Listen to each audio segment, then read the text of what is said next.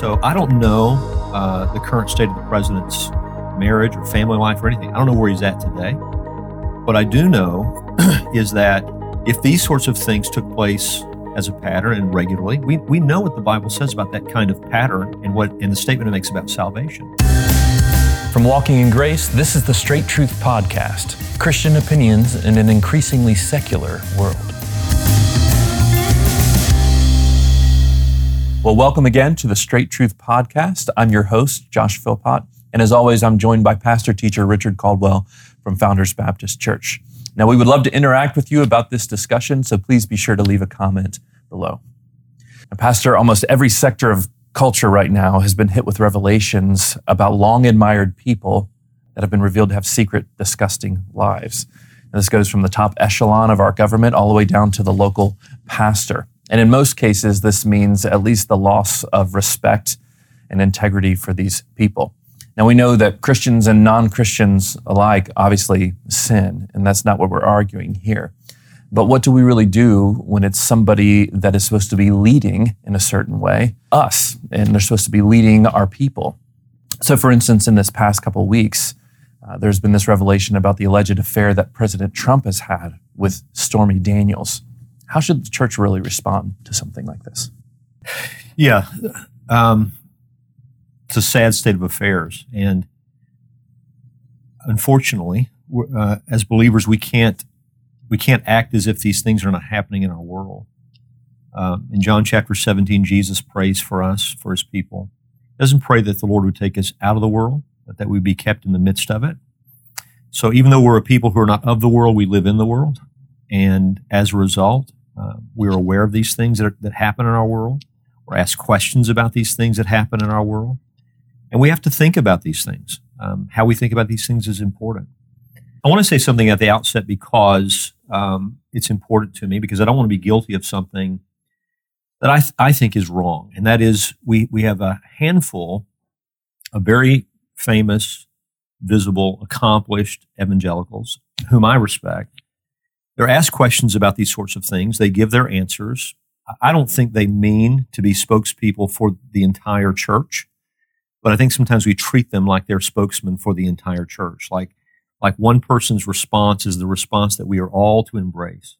So I just want to make clear from the outset that I know what I am. I have a God-given responsibility to be an under-shepherd to one local congregation on the face of this planet. Mm-hmm. That's it. That's my responsibility. Mm-hmm. So someone might ask, well, then why do you do a podcast like this and why do you answer a question in a public forum? And the answer is because I still think it's helpful. I think this is why other men do so as well. I think it's helpful for believers to have someone else think through an issue with them, mm-hmm. not to represent what their view must be or where they must mm-hmm. land on it, but just to give an example for how we think through these kinds of issues, because mm-hmm. we all have to think through these kinds of issues. So I just want to make that clear that I'm not speaking, the world is not my parish. Mm-hmm. I have a responsibility with Founders Baptist Church. And so I would encourage people, ask these same questions to your pastor, ask these same questions to your elders, because they have responsibility to watch for your soul. My own thinking is, if we're going to think about these things well, we have to think about these things in categories. It's too simplistic. If someone walks up to me and says, what do you think about the alleged incident between Stormy Daniels and the president? That's too simple a question. I want to ask, or too simplistic a question. I have to ask, well, from what vantage point are you asking me this? Mm-hmm. Are you asking me about how such an accusation might reflect on his claim to be a Christian? Does this say, do we need to think about this at all in the realm of the genuine fruits of salvation? Mm-hmm. Are you asking me about the impact this might have on a nation when its chief leader mm-hmm. Is associated with such things? That's a different kind of answer. Are you asking me how I should think about this as a future voter, mm-hmm. as a citizen of the nation? Should this change the way I think about voting in the future? That's another aspect of the question. So I think there are categories around which we consider something like this. So let me just talk about a few of those categories. One of the things that I think we ought to be troubled by, and this is not just related to the president, this is related athletics, the entertainment industry, mm-hmm.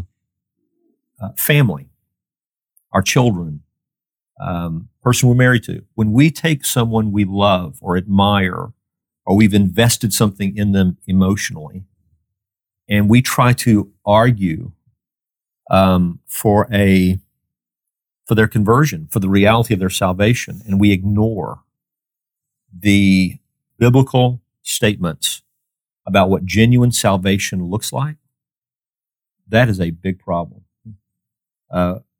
We have to understand that we don't determine what salvation is. Mm-hmm. God is the Savior. Right. And the fruits of salvation are the fruits that He has given voice to in the Scriptures. I don't get to determine what genuine salvation looks like. The Bible tells me what genuine salvation looks like. We all must evaluate ourselves by that standard. And so it doesn't matter whether it's a wayward child, or it is your father or mother, or it's the president of your country. You have to take a person's lifestyle and measure it against what Scripture says genuine salvation looks like, and then know whether you need to pray for their salvation or pray for a believer to repent. And we can't know that perhaps finally or with all certainty, but we still have to be honest with the evidence. So I don't know the current state of the president's marriage or family life or anything. I don't know where he's at today. What I do know is that if these sorts of things, some of which we know took place in his past, so I'm thinking now about his very public affair with Marla Maples years ago, if these sorts of things took place as a pattern and regularly, we know what the Bible says about that kind of pattern and the statement it makes about salvation. It speaks of someone who doesn't know Christ. Even in the present, and now this is not just about the president, this is about anyone. When a person's manner of speaking is consistently filled with profanity, when their viewpoints are consistently at odds with the Scriptures, again, these are not the things that speak of eternal life. So I'm a little concerned when we try to Christianize people instead of just letting them be what they are. As a Christian, I don't believe that I have to vote for only Christians when it comes to public office. Mm-hmm. If I have the opportunity to do that, that's a blessing. 1 Timothy chapter 2, I'm to pray for those who are in leadership. I pray for their salvation. Mm-hmm. I think 1 Timothy 2, the context is evangelistic prayer. We're praying for their salvation. It would be wonderful if we had Christians in all areas of leadership in our country, but that's just not the case. So I'm not required to say I can only vote for Christians.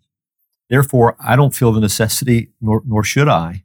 It's very dangerous to try to Christianize someone, whether I voted for them or I didn't. So that's one category of thinking about this.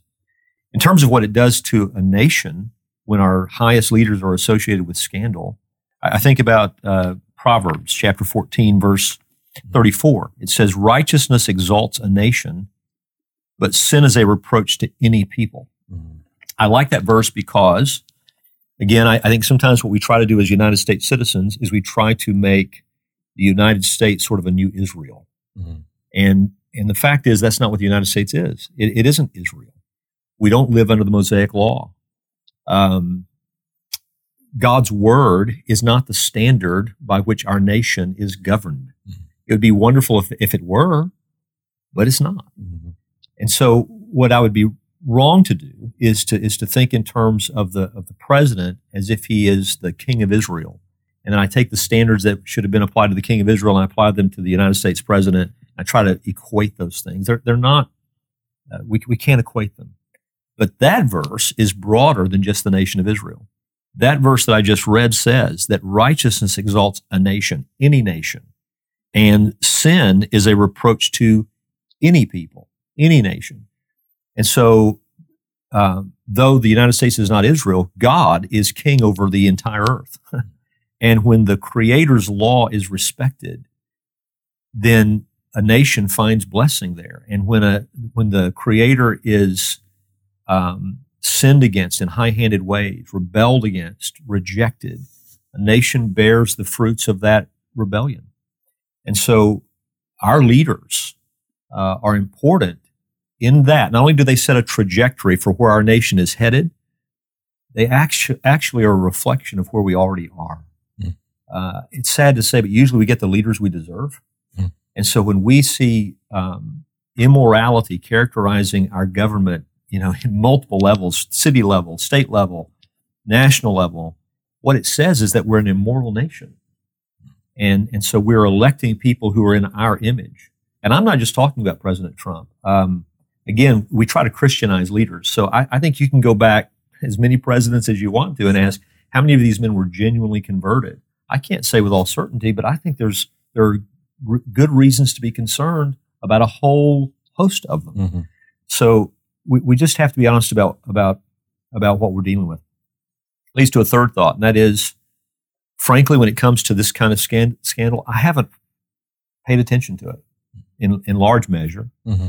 My life is not wrapped up on a day-to-day basis with what's happening in our country politically. Why?